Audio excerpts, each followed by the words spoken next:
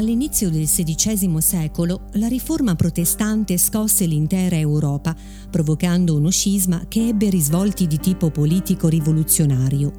Riga, capitale dell'attuale Lettonia, accettò la riforma nel 1522, ponendo fine al potere degli arcivescovi della città.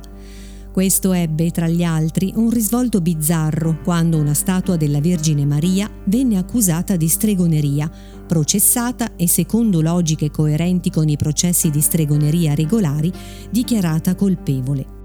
Era il 1524. Il bizzarro avvenimento fu opera di un gruppo di iconoclasti che accusarono la statua di essere una strega e la sottoposero ad un'ordalia, un processo di Dio che voleva stabilire l'innocenza o la colpevolezza di un accusato in base a se fosse sopravvissuto o meno a una prova o a un duello.